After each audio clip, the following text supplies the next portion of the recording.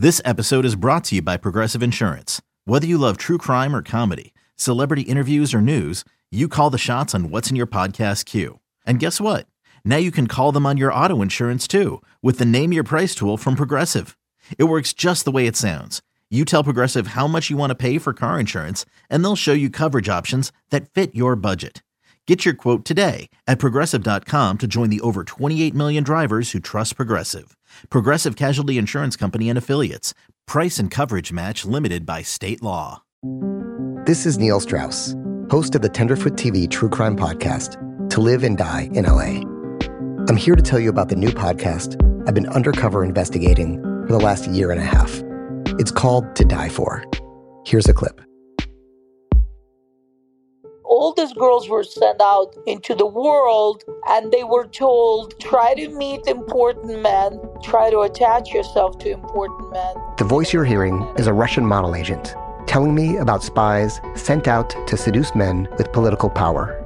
The war in Ukraine is also being fought by all these girls that are all over important cities.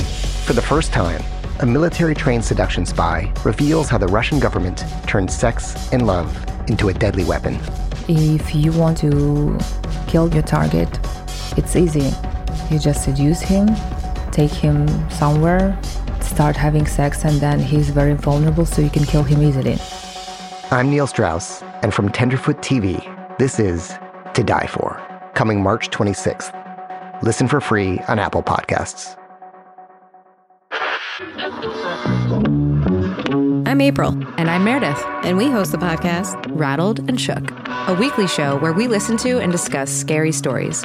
Scary stories kind of like these. Door opened, sliver of light, footsteps to the foot of my bed, same as always. They had disguised their voice and were saying things like, I can see you through your window. If you like to listen to podcasts with a lot of scary stories, this is for you. Rattled and Shook is available now.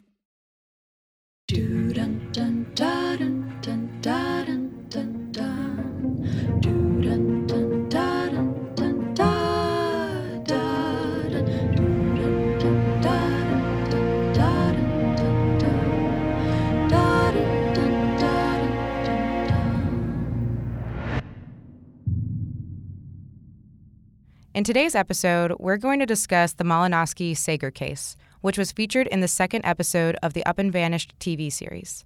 If you haven't seen the show yet, don't worry. You can stream the episode from the Oxygen app whenever you want.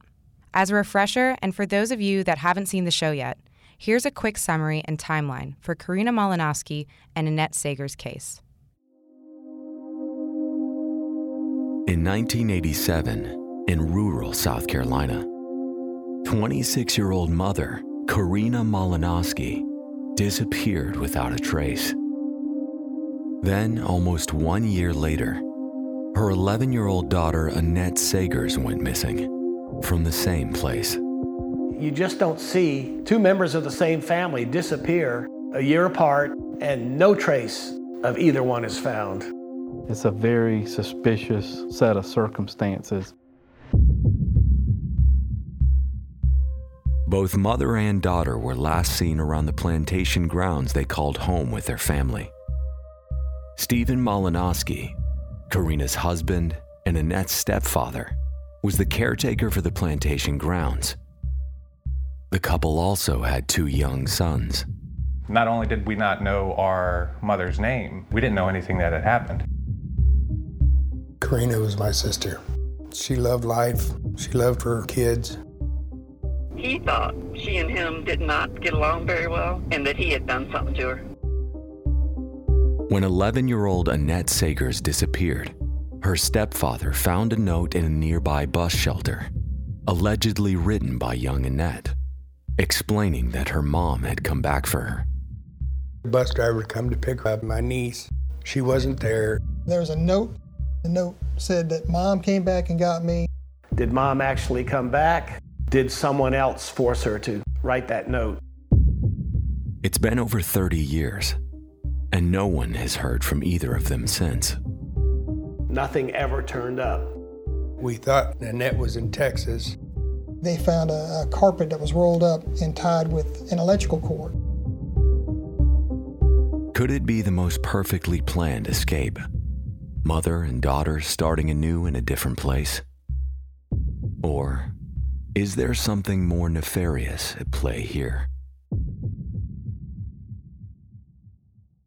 The national sales event is on at your Toyota dealer, making now the perfect time to get a great deal on a dependable new car. Like a legendary Camry, built for performance and available with all-wheel drive, you can count on your new Camry to get anywhere you need to go. And with available features like heated seats and a multimedia touchscreen, you can stay connected in comfort and style. Or check out an affordable and reliable Corolla with a trim for every lifestyle, from the hip and agile sedan to the sporty hatchback. There's a dependable Corolla built just for you. Plus, both Camrys and Corollas are available in hybrid models, so no matter your style, you can drive efficiently and affordably. And right now, your local Toyota dealer has more vehicles in stock and is making delivery on new vehicles almost every day. So visit your local Toyota dealer. And check out amazing national sales event deals on Camrys, Corollas, and more when you visit buyatoyota.com. Offers end April 1st. Toyota, let's go places.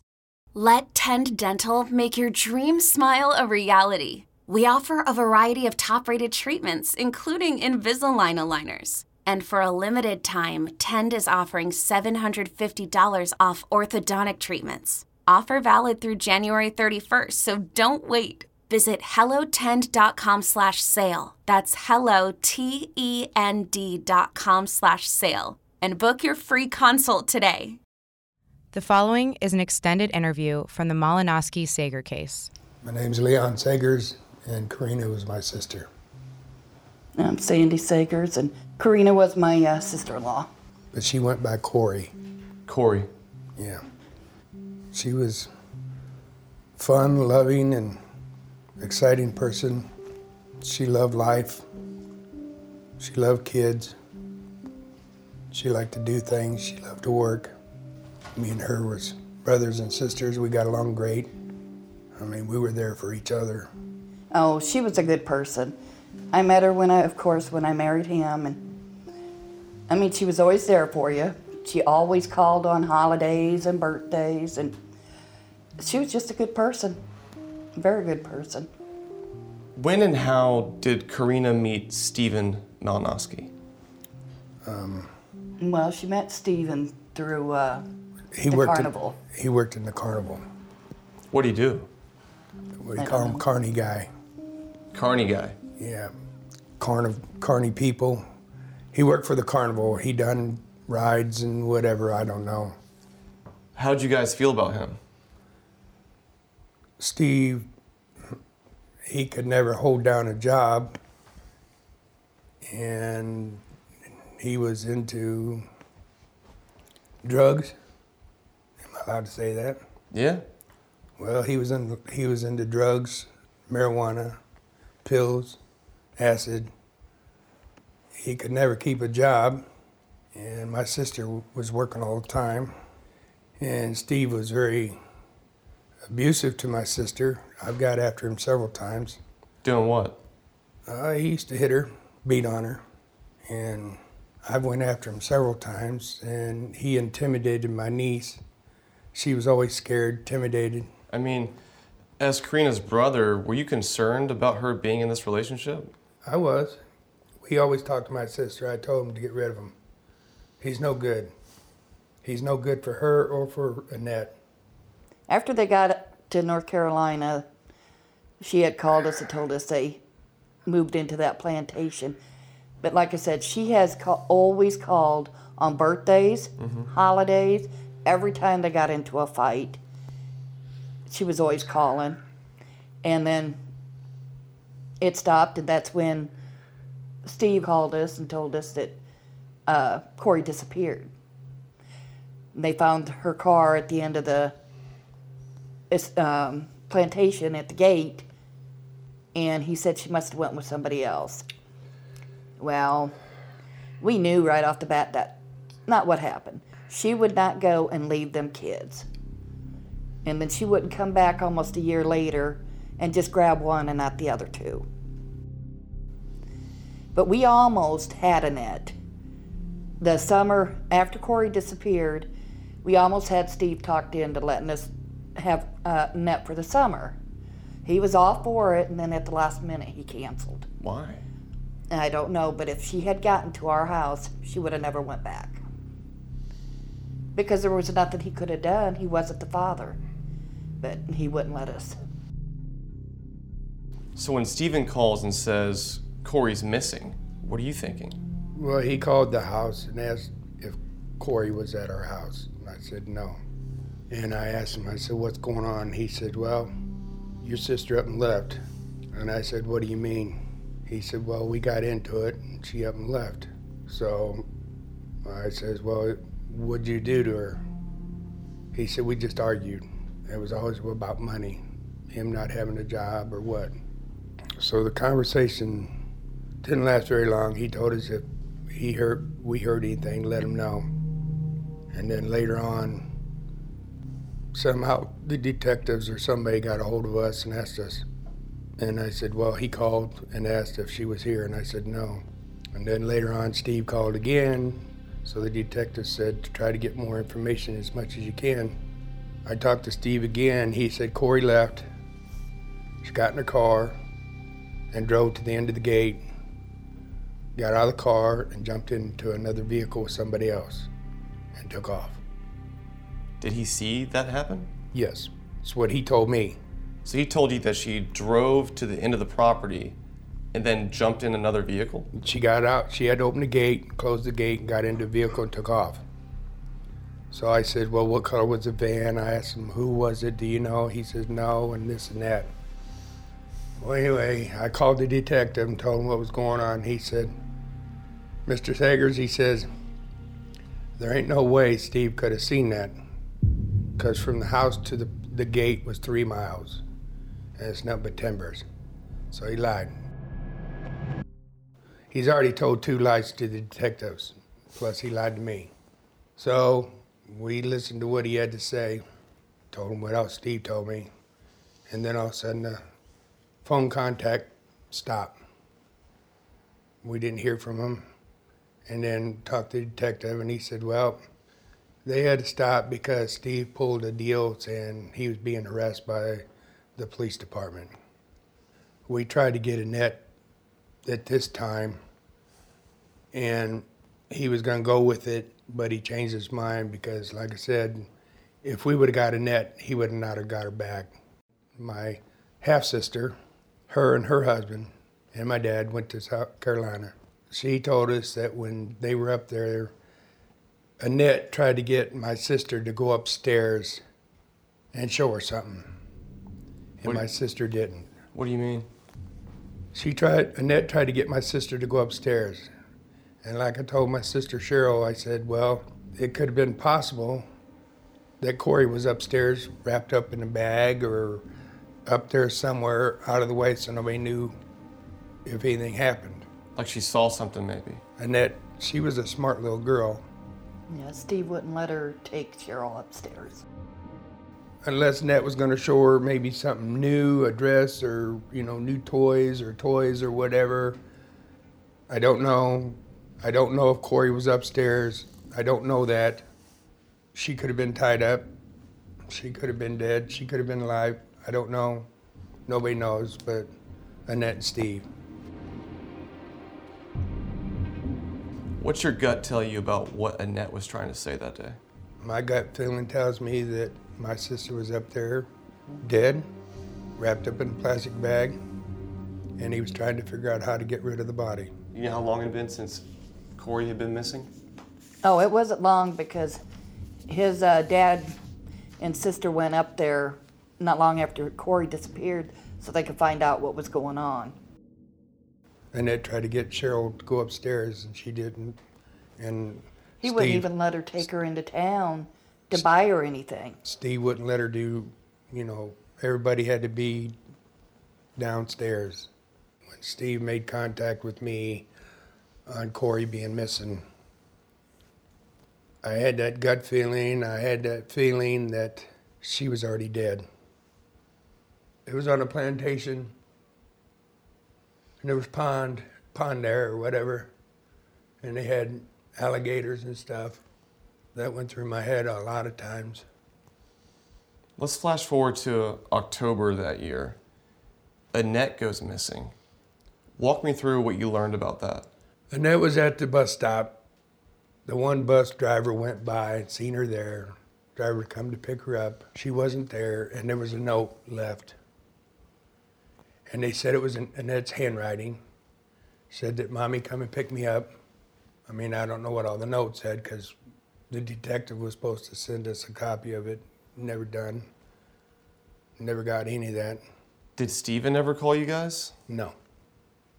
He never called us after. We ain't talked to him. And Since then the last time he called you about Corey. Yeah. Wait, so he didn't call you guys to say that Annette is missing? Nope. No. You know, he was trying to cover his bases in case Annette did actually see what happened to my sister. After Steve left South Carolina, moved to Florida, we didn't know nothing about it. Detectives never called us and told us. We found out later on that he up and left, took boys, dumped them off somewhere. Found out that he signed his waiver over and adopted the boys out. Nobody called us. We could have took care of the boys. Then we heard he got married again and had more kids. Wow. How can he get married? I've asked different people, how can a man get married when they're still married? When's the last time you talked to Steve? I ain't talked to Steve When Corey disappeared. We only talked to him a couple times. It's been 30 years.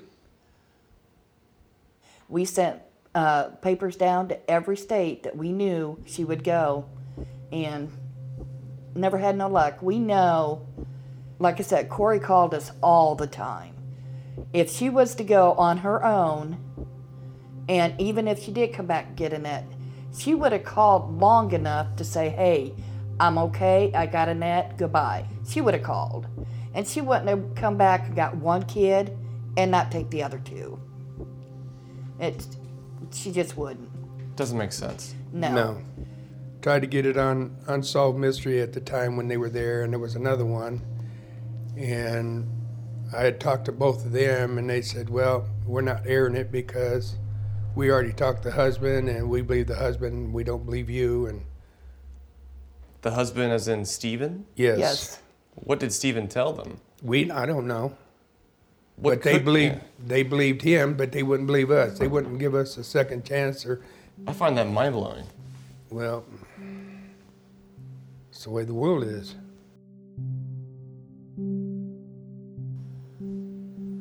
Nobody told us nothing. We've never heard no more. What was it, about maybe 10 years ago? Some lady called. She was a detective. We gave her all the information again. She said she wanted some pictures and stuff. I sent her pictures of stuff of me and Corey when we was kids. They wanted stuff for DNA. I told them that they can have these pictures, but I need them back. They can take copies. Them pictures are the only ones I have left of me and her being kids. I don't have them now. All that stuff I sent them, of pictures, was the only copies I had. I lost my mom when I was 16 months old.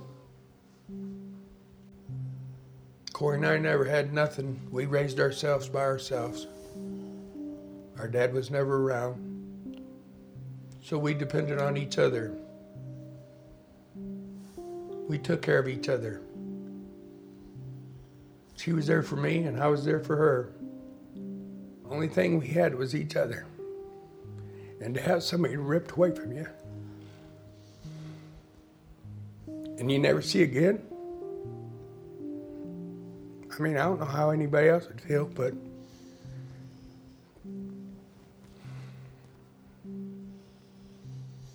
I love my sister.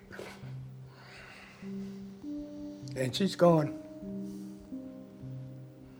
I don't get no phone calls from her. I don't see her. She's gone. I feel that they let me down. I'm sorry. But I ain't heard from nobody in years and years. So she's been put on the back burner for all these years. And my kids are grown up and gone now. I had one in the Navy and one in the Army and one graduated from college. And to this day, I can call my boys to see where they're at. I can't do that to my sister. She's gone. And I can't call her to tell her I love her, happy birthday, Merry Christmas, Happy Valentine's Day. Or call her and just say, hey, I'm thinking about you. I can't do that. My sister's not here. You lie once, you gotta keep lying till the day you die, because you gotta cover that same lie over and over. Because if you don't, somebody's gonna remember the first word you said about a lie.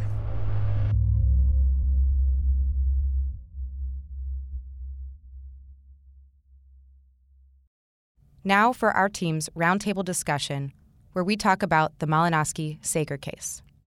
Number one, let's start with it's very hard to predict how someone should act. A lot of times you'll see people act a certain way that you would think is abnormal, but it turns out that that's just how they act, and they're actually innocent. But this is very, very strange because there are certain things that you're just going to do, emotions aside.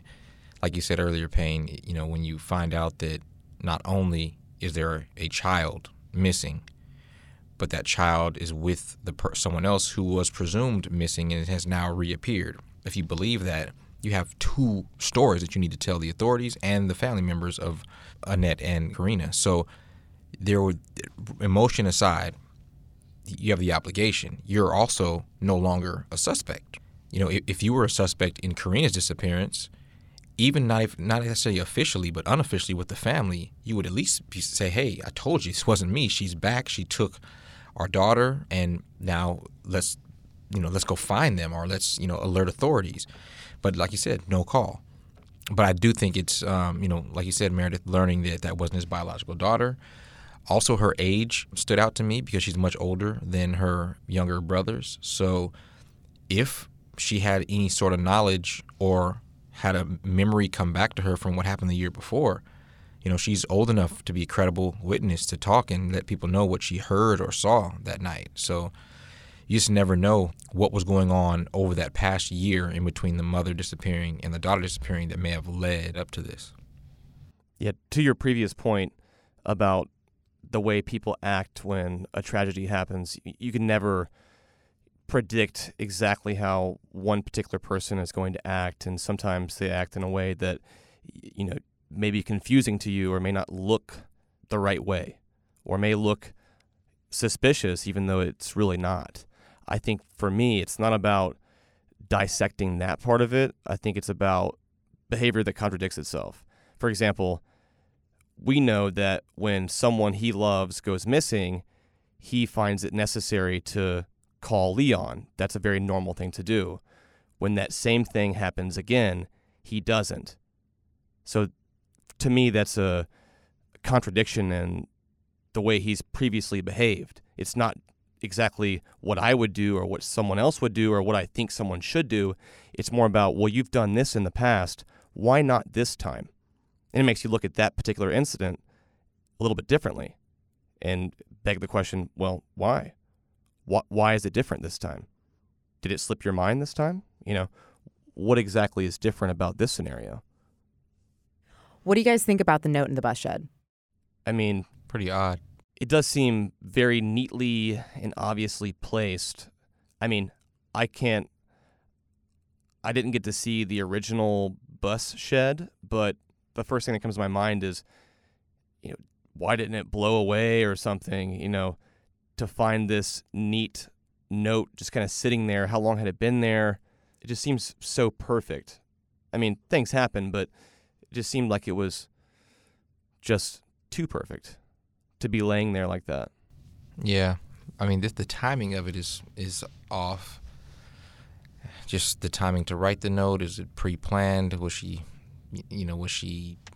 contacted her daughter prior to that? Like, what do you actually believe if you believe that note is real? How exactly does it work? And it just doesn't add up to me. And then why is the note crumbled up and then flattened out again? That makes absolutely no sense in the scenario that she's coming to pick up her daughter and take her away, but she's leaving a note, really not for the father, but for the boys, right?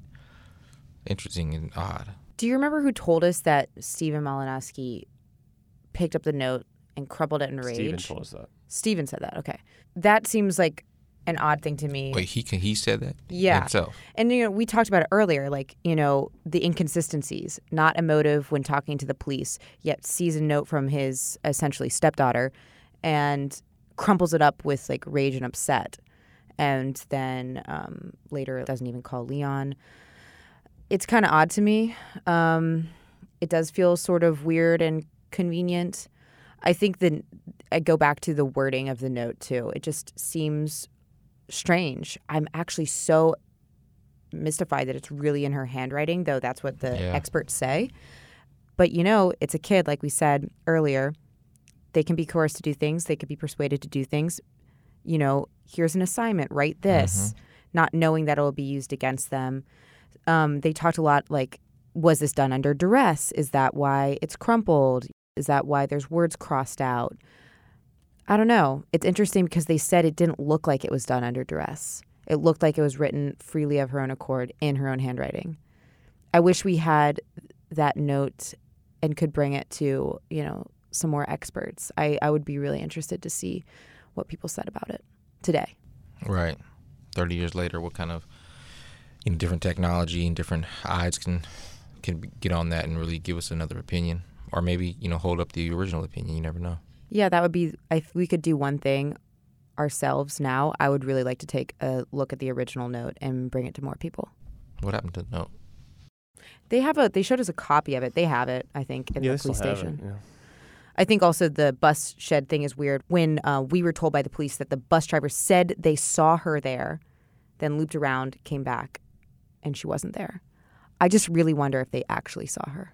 Yeah, there's so many variables here that if one thing changes that we're considering as fact, it opens up completely new doors, right? Like if it was was she never at the bus stop? Was that another child that then left the bus stop and was there for another reason? I mean, you just never know. But going by what the police believe are facts, it doesn't really point us in any direction outside of this all being very suspicious. And the one person who's at the center of both the disappearances is Stephen.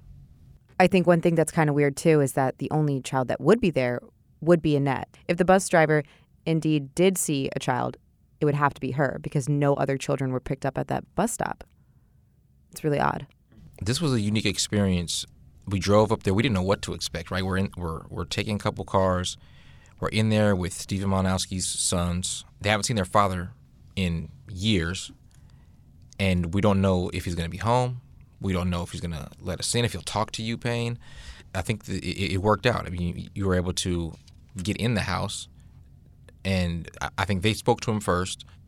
He didn't realize they were coming over, and they said, hey, we're still looking for our mother and our sister, and we have someone here who wants to talk to you about it. He let you in the house. What were you thinking? Number one, did you think he was going to let you in, and what were you thinking when you first got in there? Kind of set that up for us. I didn't think that he was going to be super excited about letting me in or talking to me at all. But I thought it was possible. I thought that, if his two sons were there and they hadn't seen each other in that long, and he saw in their eyes how much they wanted to know and ask questions about their mother, I think that it was the perfect recipe for Stephen Malinowski to talk. And that was my mentality going into it. And I'll be honest, I think the rest of the crew was probably pretty doubtful that we would get any sort of interview out of this, just because it was so challenging to kind of create the scenario for it to happen. But I think really it was Thomas and James, who just came to the front door and broke the ice and, in a way, kind of shocked Stephen with their presence. And then from there, kind of broke the ice. And from the outside, I was actually texting them and just kind of seeing how it was going. And they mentioned that I was there and that we were doing this documentary piece for the TV show on Karina and Annette. And then they all came outside and we talked for a minute and he let me in. Some of Stephen's answers are just ridiculous in there. I asked Stephen just point blank if he ever laid his hand on Karina. And he kept saying, I don't remember, or to the best of my memory, I don't think so. I mean, who says that about, I don't care how long it's been. That means that, like, what do you mean? Either you've never laid a hand on a woman like that, or you have, and you're just answering it in this weird way.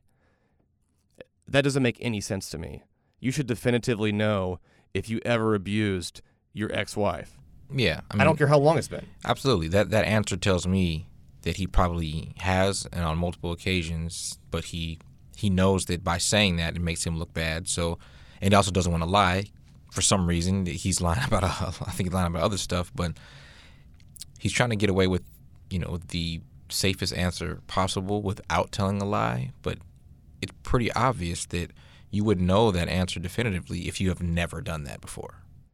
He kind of screwed himself because I asked him that and he immediately went to a default liar's answer of, I don't recall that, when really you should really know that or not. Yeah. Not, to the best of my memory. What do you mean? To the best of your memory. You remember everything else very clearly. You remember those crumpling up this him. note. Mm-hmm. You never went to the attic. You know all these things. These are facts to you, but you can't recall. It's kind of fuzzy on whether or not you were abusive towards Karina. That part's physically abusive. You can't say for sure, but everything else you can say for sure. Or is that just how you answered that question in this particular instance because you're lying? Mm-hmm. That's what I think. How do you think Thomas and James reacted to seeing their dad for the first time in so long, and really it being kind of about what happened to their mother? I think Thomas and James were going through a whole bunch of emotions at once.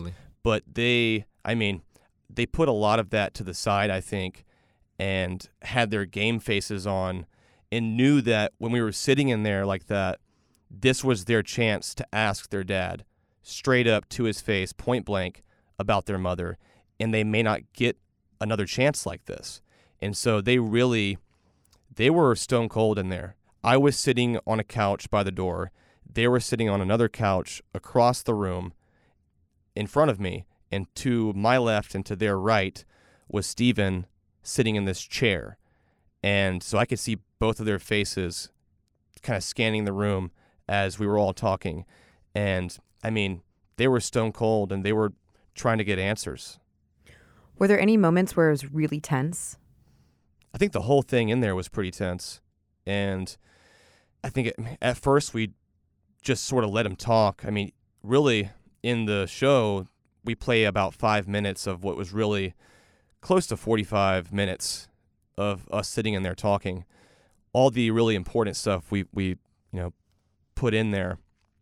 But there was a lot of letting them talk and me sort of building up to the point where I was asking him some of the harder questions, which isn't really easy to do because it's uncomfortable and no one wants to face the music like that because it just makes you feel weird. But it was the only chance we had to ask him these questions, and I don't even know for sure if he's ever been asked them. And if he has, it's been 30 years. So, didn't he get up at some point during a question? Yeah, he did.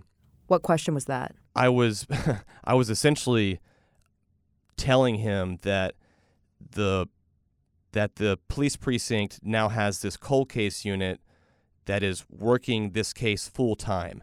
And I told him that there was 4 officers on it full time and they're working it every day. Isn't that great? And he was like, absolutely. And you could tell he was super nervous. And in hindsight, here's what I think happened. I mentioned police and I mentioned cold case and just like law enforcement in my statement. And immediately his tune changed. And he sat up and he walked into his kitchen to warm up his coffee. And he looked very nervous and like he was looking around. And for a brief moment, I thought, where is this guy going? What is he going to grab? I think that when I mentioned police, he thought this was to catch a predator or something and that the cops were outside and about to just ambush him, and this was it. I really think that when I said, yeah, the police are working on this now, he's thinking they're outside. There's already been two big surprises. Hey, here are your sons. Hey, here's this investigative journalist. Hey, here are these cameras. What's next? Well, obviously the police, right? Nope, not today. Maybe next time.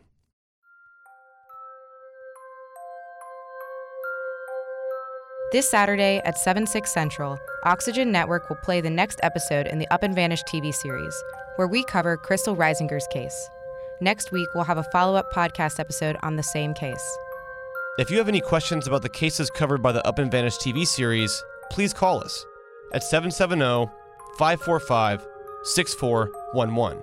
Again, that's 770-545-6411.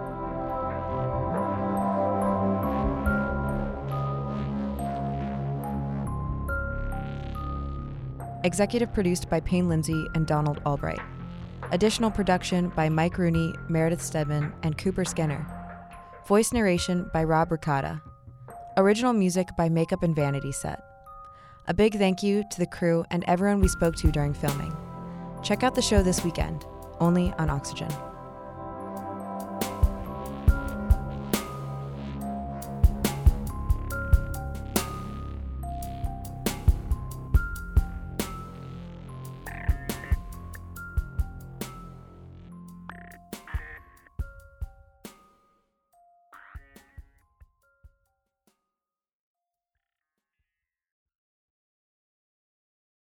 You know that science solves crimes. Forensic science is exciting, challenging, and most of all, rewarding work. But there is a shortage of qualified individuals in this field. Hi, I'm Terry with Loyola University Maryland's Forensic Science Department. Loyola is one of the only colleges in the country offering advanced degrees in forensic pattern analysis and biological forensics. Our courses, taught by forensic experts, feature hands-on training and small class sizes. They are based on real crime scene and forensic examiner training programs to ensure you are ready to make a difference. Our programs are open to students from a variety of academic backgrounds because we believe everyone can contribute to solving crimes. So what are you waiting for? Discover the excitement of forensic science at Loyola University, Maryland. Visit loyola.edu/forensic for more information. That's loyola.edu/forensic because you are ready to make a difference. Join one of Loyola University Maryland's forensic science programs today. Imagine you're a fly on the wall at a dinner between the mafia, the CIA, and the KGB. That's where my new podcast begins. This is Neil Strauss, host of To Live and Die in LA, and I wanted to quickly tell you about an intense new series about a dangerous spy taught to seduce men for their secrets and sometimes their lives. From Tenderfoot TV, this is To Die For. Coming March 26th on Apple Podcasts.